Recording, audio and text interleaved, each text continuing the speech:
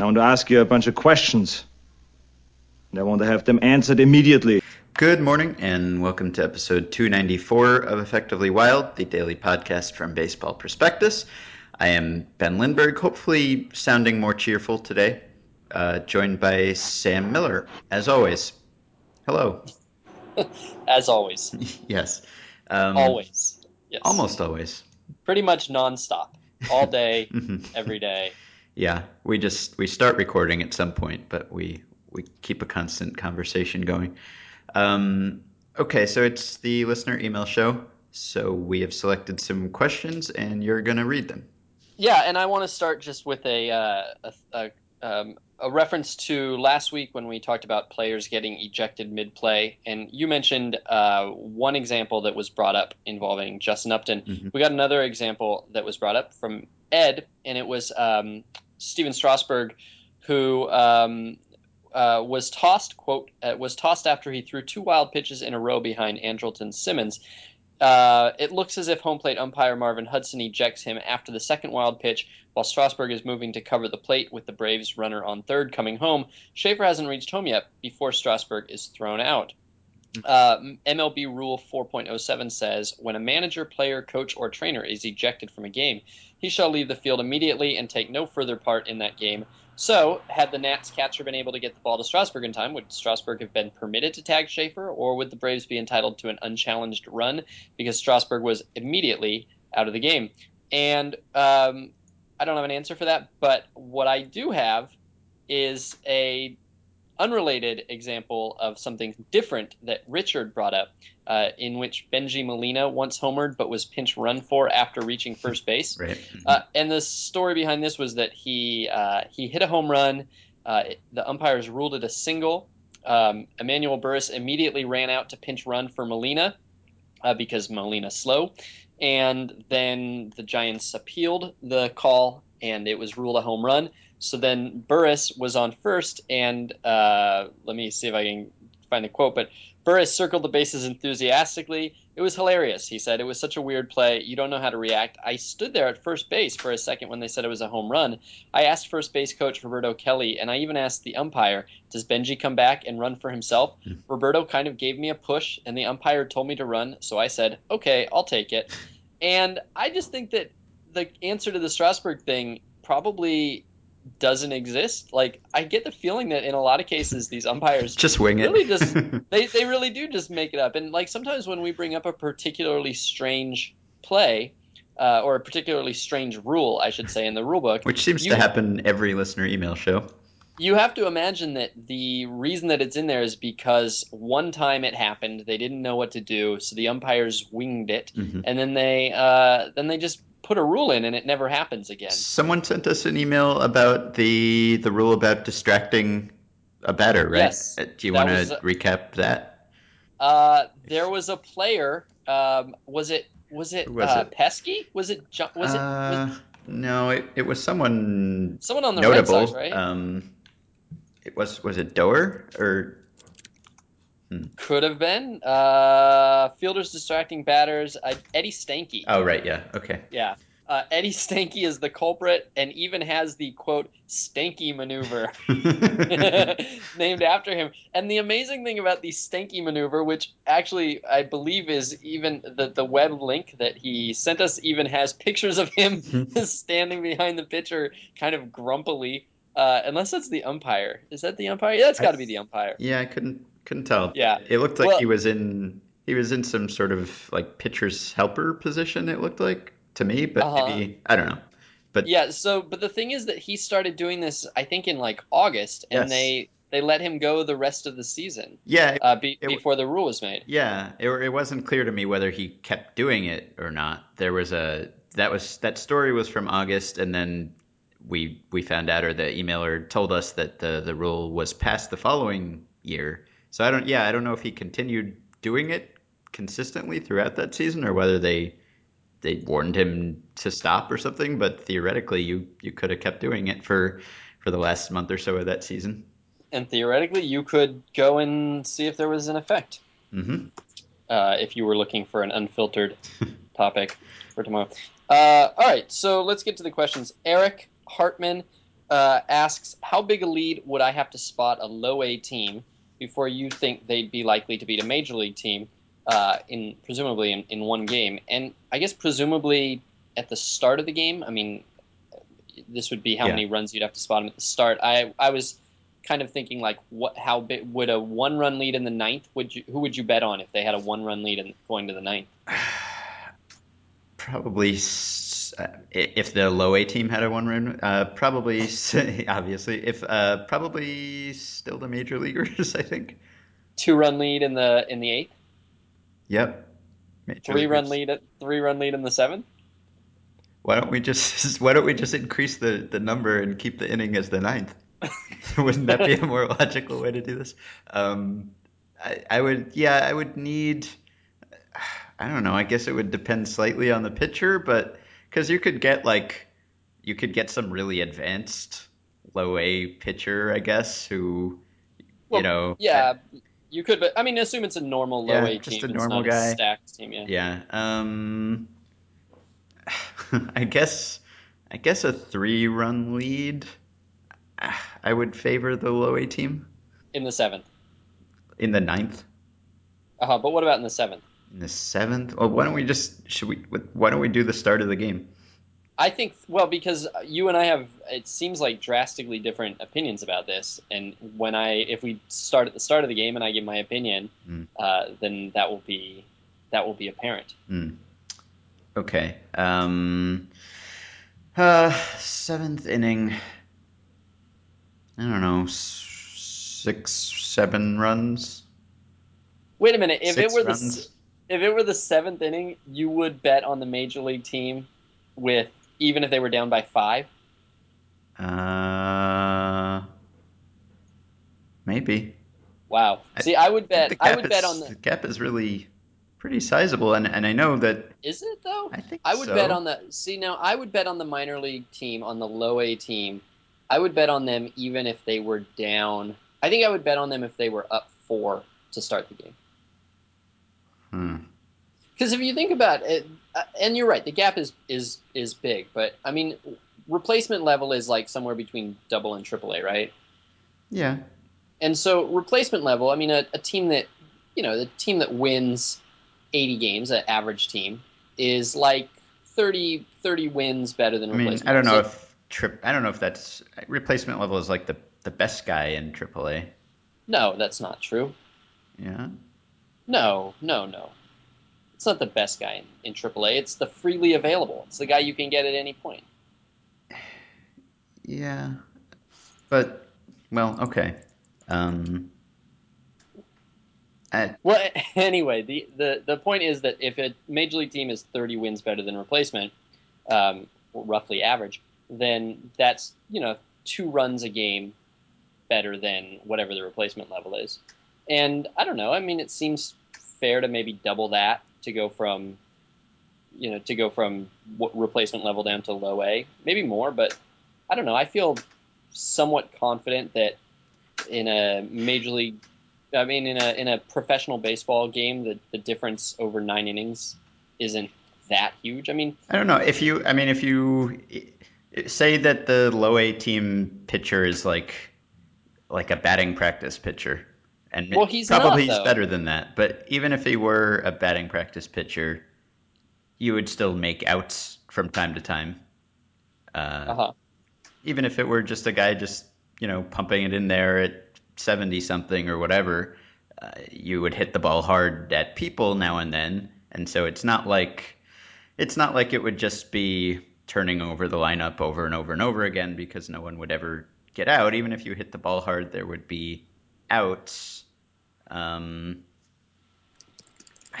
I don't know. I feel like the World Baseball Classic has somewhat to some degree answered this. I mean, you see teams that have no business going up against major leaguers, and they basically hold their own.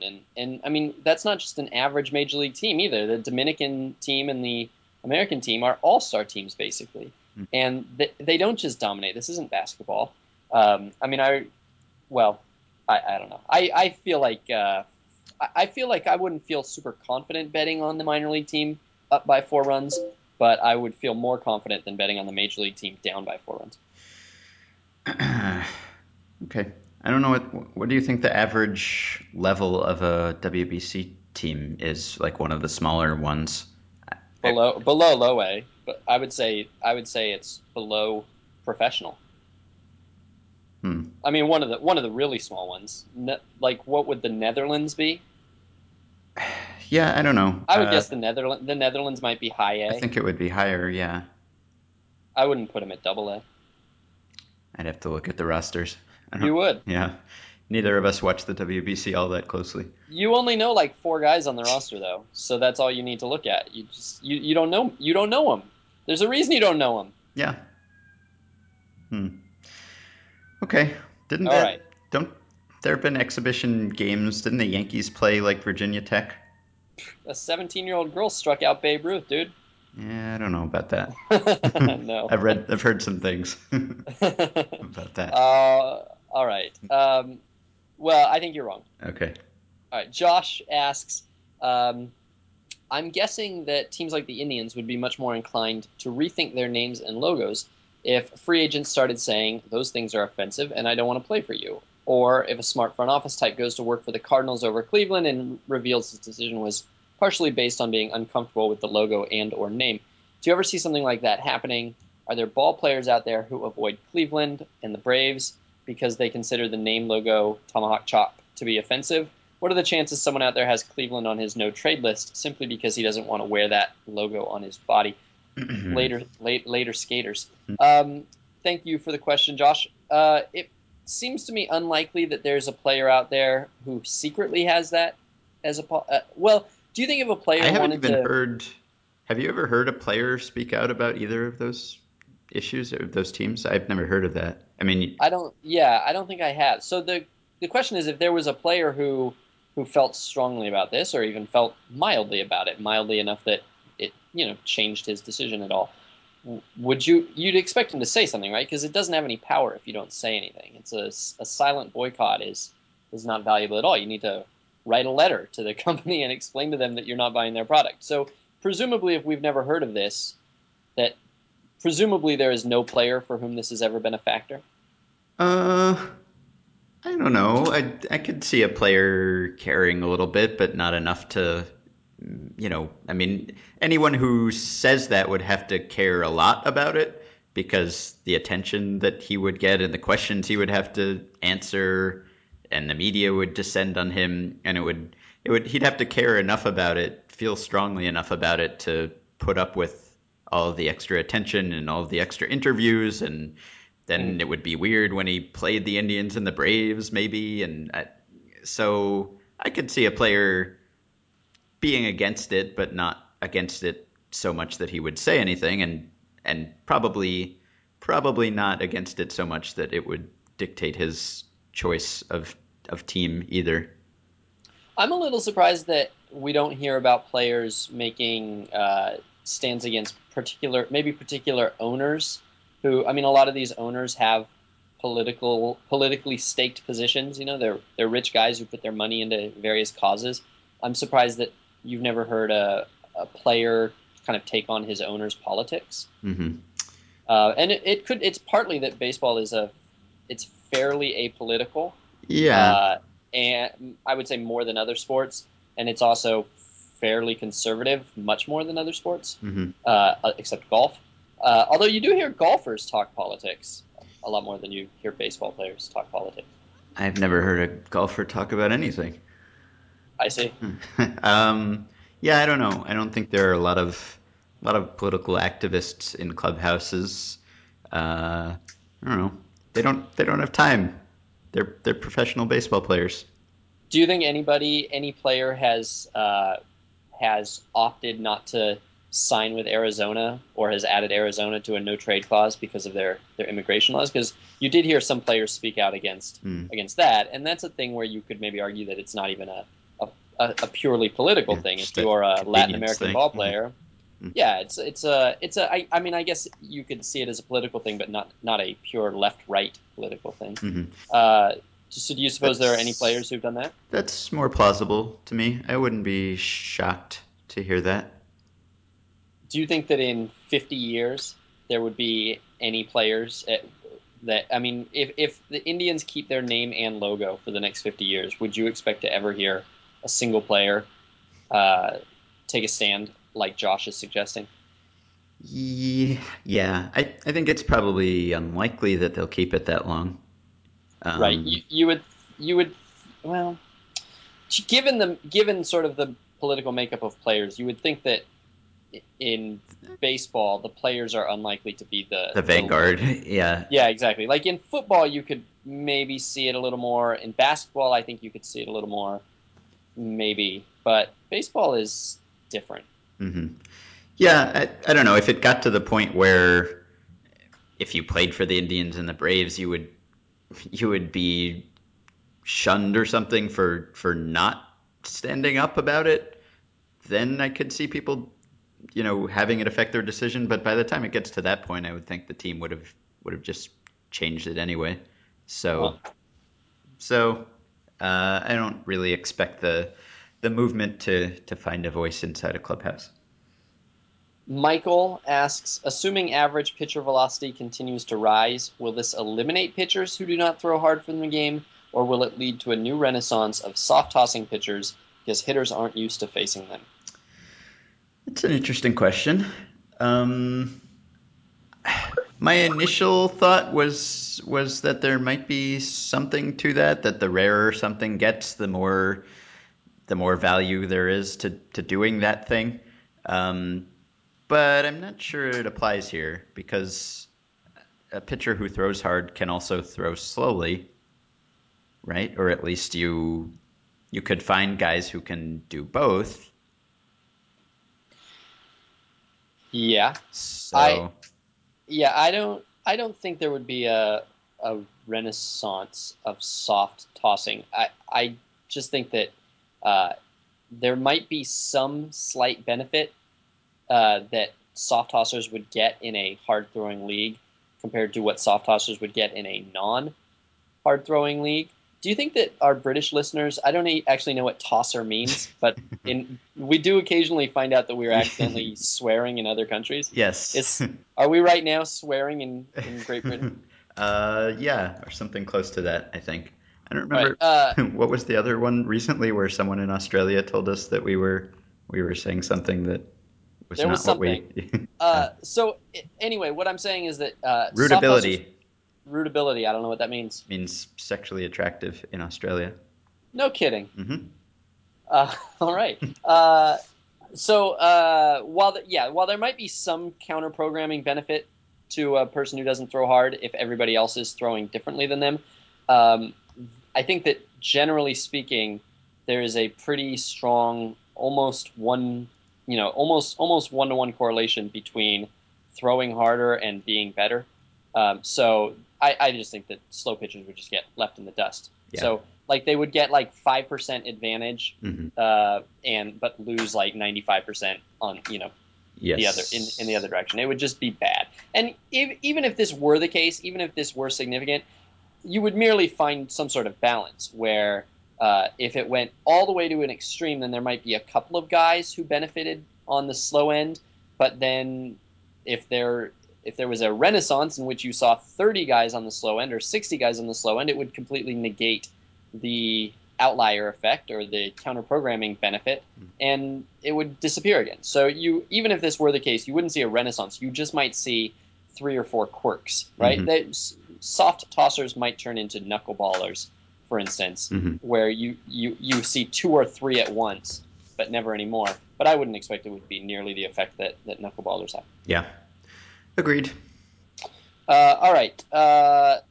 Aaron asks a question about Hall of Fame voting. Do you think that, and he compares it to NFL, where apparently all the eligible voters meet the day before the Super Bowl in a room together. All eligible players have a voting member make a case for each player, and then they discuss it as a group and take a final vote. Do you think getting all the BBWAA together and putting them in a room to discuss the merits of each player would make a difference in how the outcome would be, particularly in this age where battle lines are so clearly drawn between letting in PED players or keeping them out? Face-to-face discussion and strong cases for or against may make inclusion different than how the outcomes currently are going. Maybe a mob mentality would push one side to the other. Curious on your thoughts. So I guess the question is basically, do you think that the format of debate, where all the debate currently takes place in snarky columns and not so snarky columns, but basically all the debate is happening in column form, where people are, in a strange way, they are not speaking to the other voters, Yeah. except accidentally. They are essentially speaking primarily to a huge mass of people who don't get to vote in order to maybe have some sway over the few who do. I mean, It's an inefficient way of changing minds. There's some cross-pollination. I mean, writers talk to each other I was just at Yankee Stadium, and someone was talking about how he had been discussing MVP races with a bunch of other writers, and Was it Andy McCulloch? Yes. and Okay. and that they didn't necessarily have the same philosophy on those things. So yeah, it was I mean, there's some discussion that goes on there. I guess people maybe would tend to congregate. Like, I don't think people are choosing who to hang out with based on their Hall of Fame philosophies, but maybe if there's some sort of age breakdown to it, that you tend to have the younger guys hanging out together because they came up as writers together, and the old school guys hanging out together because they've been on the beat forever or whatever. I don't know. I mean, I think I think probably people don't care quite as much about this as you would infer that they care from what they write. You mean voters don't care? Yeah. Yeah. Because it can get kind of heated at times online or on Twitter. And I feel like if you put people in a room, there wouldn't be like a fist fight or anything. It would probably be a pretty civil discussion. And I don't know whether you'd be any more likely to change minds about it. Maybe if you had a really persuasive speaker or something, but I don't know. I don't think so. Yeah, I would be extremely surprised to find out that anybody's mind was changed by a presentation or a panel discussion in a room. I don't think anybody ever changes anybody's mind with argument and debate. I really genuinely just I don't think that's how the human brain works. I think we change our opinions by subtle peer pressure that we don't even appreciate is happening, and we just sort of essentially follow we follow what we think is the norm behavior among the people that we align ourselves with. And so, in a way, the column approach works because it really does. I mean, everybody has these sort of signifiers on which side they're on in larger arguments, and then they say what they think about the smaller arguments. And I think that subtly shifts people's minds. You mentioned Andy and the MVP vote, and he mentioned in a tweet today that he thought that the Cabrera Trout debate last year killed the MVP voting debates forever, or he said something along the lines of it. Yeah. Took all the fun out of them forever, or something like that. And I think that's kind of true too. I was asked the other day on like a radio thing about Trout or Cabrera, and like all I had in me was all I had in me was a heavy sigh. Like it really feels like things changed last year because you realized it's not really like people are intractable. Yeah. And well, could I say something? Because we literally just received an email, breaking news, as we recorded this, from Michael in Philly, who said, "Simple question: would players on non-contending teams receive more consideration for the MVP award if the word valuable was not present? If it were called Most Outstanding Player Award or Best Player Award?" And Jonah Carey on his podcast last week, I guess, had Susan Slusser on. And they talked about who she is the Baseball Writers Association of America president. That is one of her roles. And so Jonah asked about this and whether she thought the definition should be clarified and left less ambiguous. And she said that she likes the ambiguity because it it inspires great debates every year. and I might feel the same way if I were in her position. I mean, it might be a good thing for the Baseball Writers Association that there is this debate every year. Um, but the debates aren't great, I don't think. Maybe occasionally you have an interesting argument for a player or against a player, but for the most part, it's rehashing the same stances time after time and adapting it slightly. And I believe the playoffs should matter, and I don't believe the playoffs should matter, and there's no bridging that gap really. Um, so I would be in favor of changing the word valuable. I think it's more trouble than it's worth, really.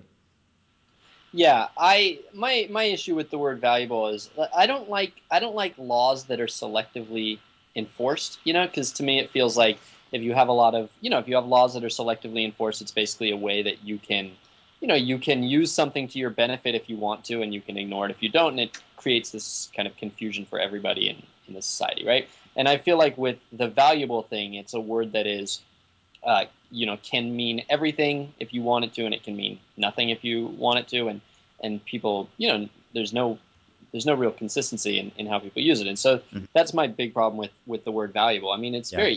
it's very easy for me to look at the word valuable and just go, oh well, that's a nonsense word. It's just a proxy for the word best. Yeah. And so I don't mind it being there. I mind it being deployed some years by some people, and then not deployed by the same people the next year. It's too squishy. I guess I don't like the squishiness of it Yeah. particularly. Um, I I don't mind seeing the same arguments every year.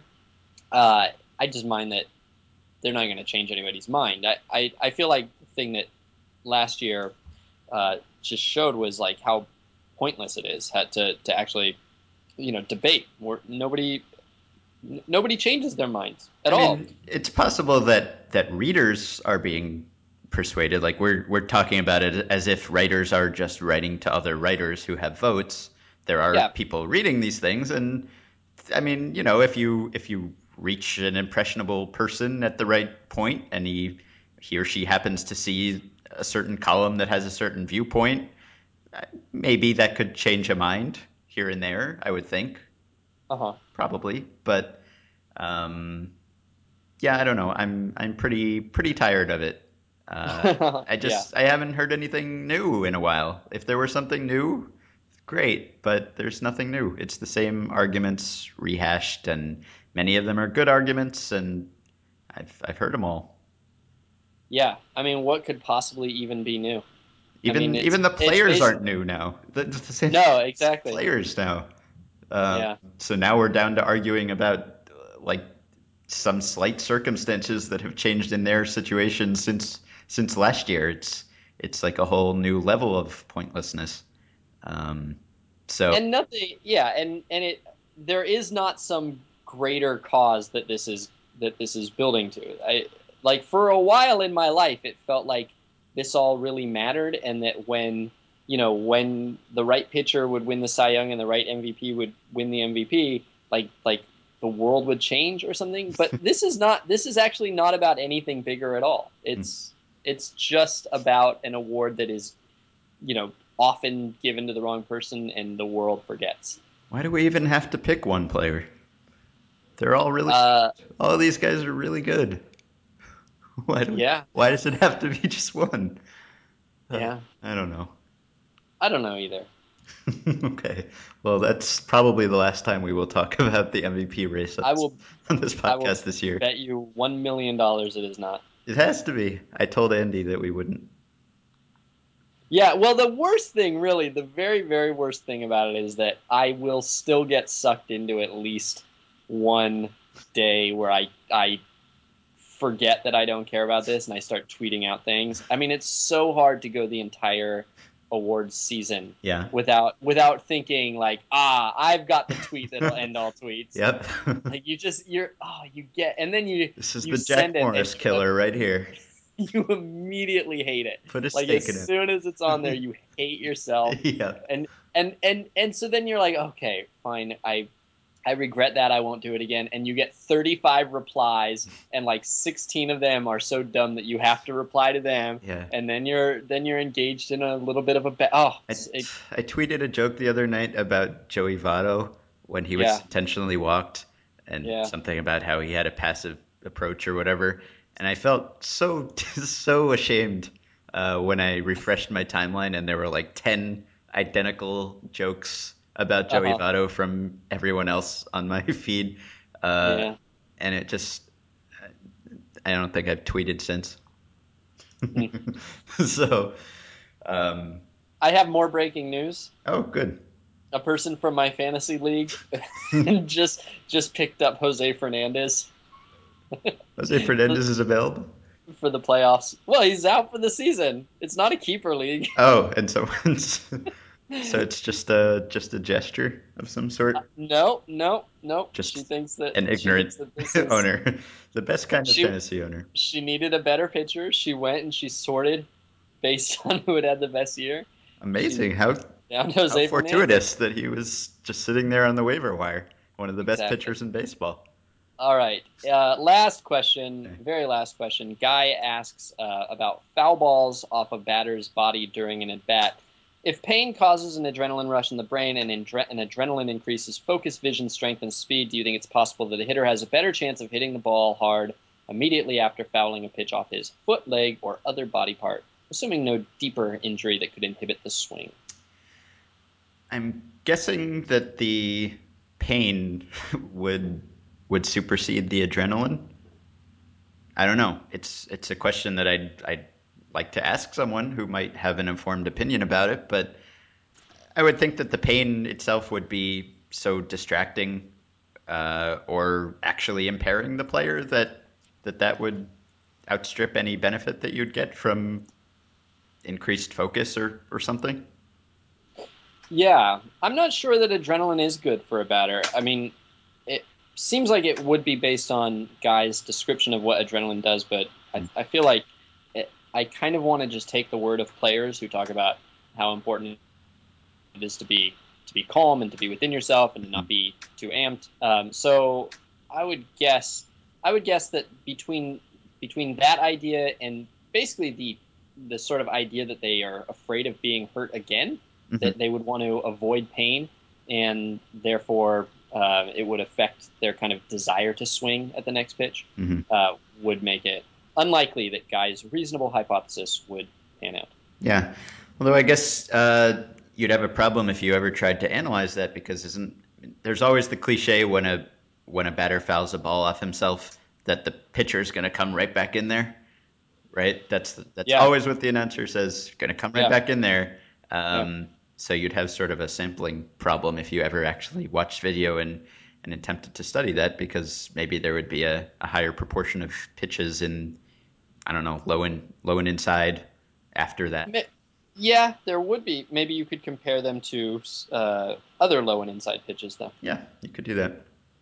Okay. All right. Well, that's the show. Hmm. We'll be back tomorrow.